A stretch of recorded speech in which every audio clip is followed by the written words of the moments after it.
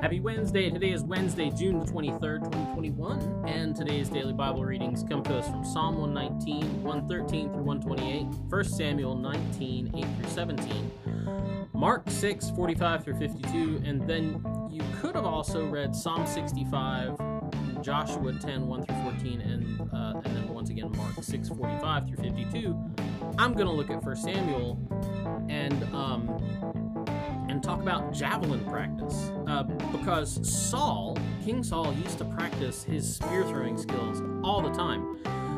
But unfortunately for David, he liked David to catch. So there's a couple of times in the story where we hear about Saul, especially, basically whenever he would get realize that David was more popular than him and realize that David was probably the one. Because I'm not really sure that anybody ever just flat out, early on tells Saul who, David's gonna take his throne. But I think, he puts two and two together. And so, David would be sitting there doing his job, keeping him company, playing the guitar for him. And then all of a sudden, Saul just picks up a spear and hurls it at David. And David was, he was a spry guy, and so he could dodge him and get out of the way. So he wasn't very good at helping Saul with javelin practice. But, that he kind of got the idea. So, Saul would pick up the spear, chuck it at David.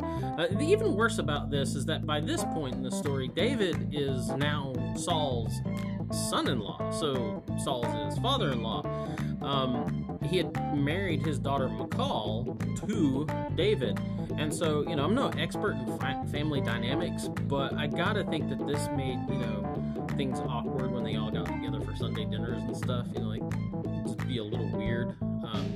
David sitting there trying to eat his mashed potatoes and keeping an eye on Saul's hand, making sure he's nowhere near his spear. Anyway, so this situation occurs. David, rightly so, leaves and runs back to his house, runs back to his wife Michal, and, because, once again, he's failed to catch Saul's spear, and he knows Saul's going to be mad about that too, so he runs home to his wife.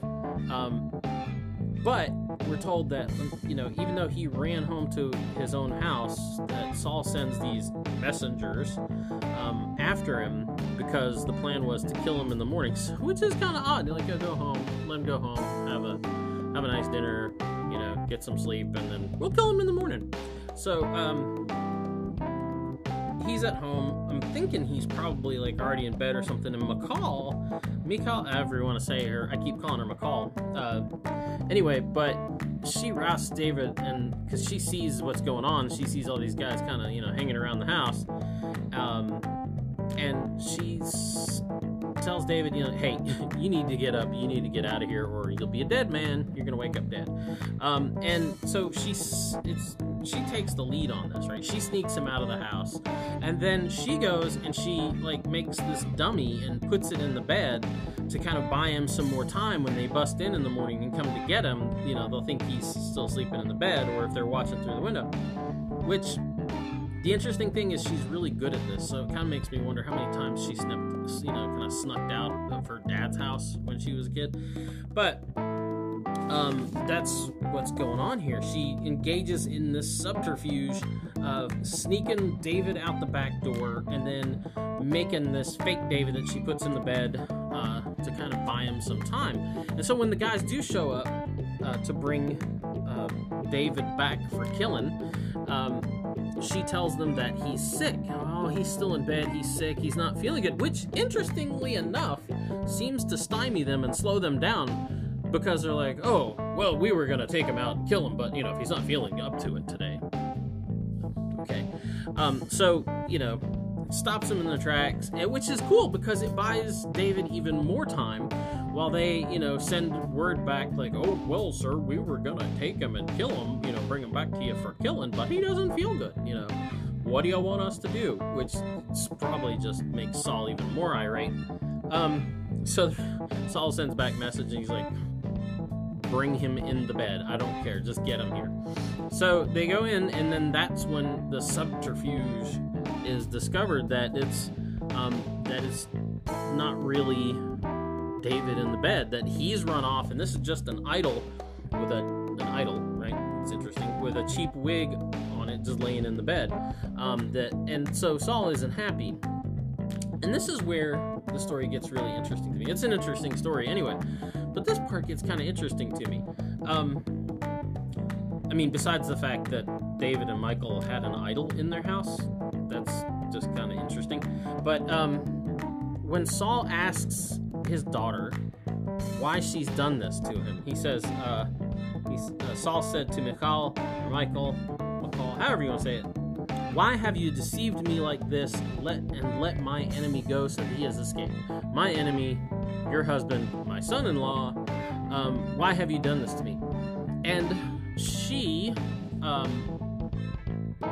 proceeds to throw David completely under the bus. Her answer to him is that David threatened to kill her if she didn't help him. We know from earlier in the story that's not what happened. That's not the account we're given. That it was her idea, and she woke him up and was like, "You need to get out of here. Here, go out the back door. I'll cover for you." But when it comes down to telling her dad about it, she engages in some more subterfuge and throws David under the bus, saying, that he's murderous and crazy and he was going to kill her. So it's one of those places, where the Bible doesn't fill us in on what the person's motivations are, or what, there's other conversations going on, but leaves us to figure out or guess at a person's motivations on our own. So we look at this and we have to say, I wonder what she's playing at. I wonder what she's getting after. And we don't know. The text doesn't tell us that, they talked, about this before he left, and he said, if he comes in, just tell him it was all my idea, so he won't kill you. And it could very well be that she's, she knows her dad is insane and just has lost it, and she doesn't want to get killed, and she figures, well, he's already mad at David anyway, so what's the harm? But, you never know. There could be other things going on. But anyway, look up the rest of the story, the rest of Michal's story, however you want to say it. Look up the rest of her story and see what you think her motivations are. Anyway, that's the DBR for today. We'll be back tomorrow. Get out, enjoy the day. We'll talk to you later. Boop.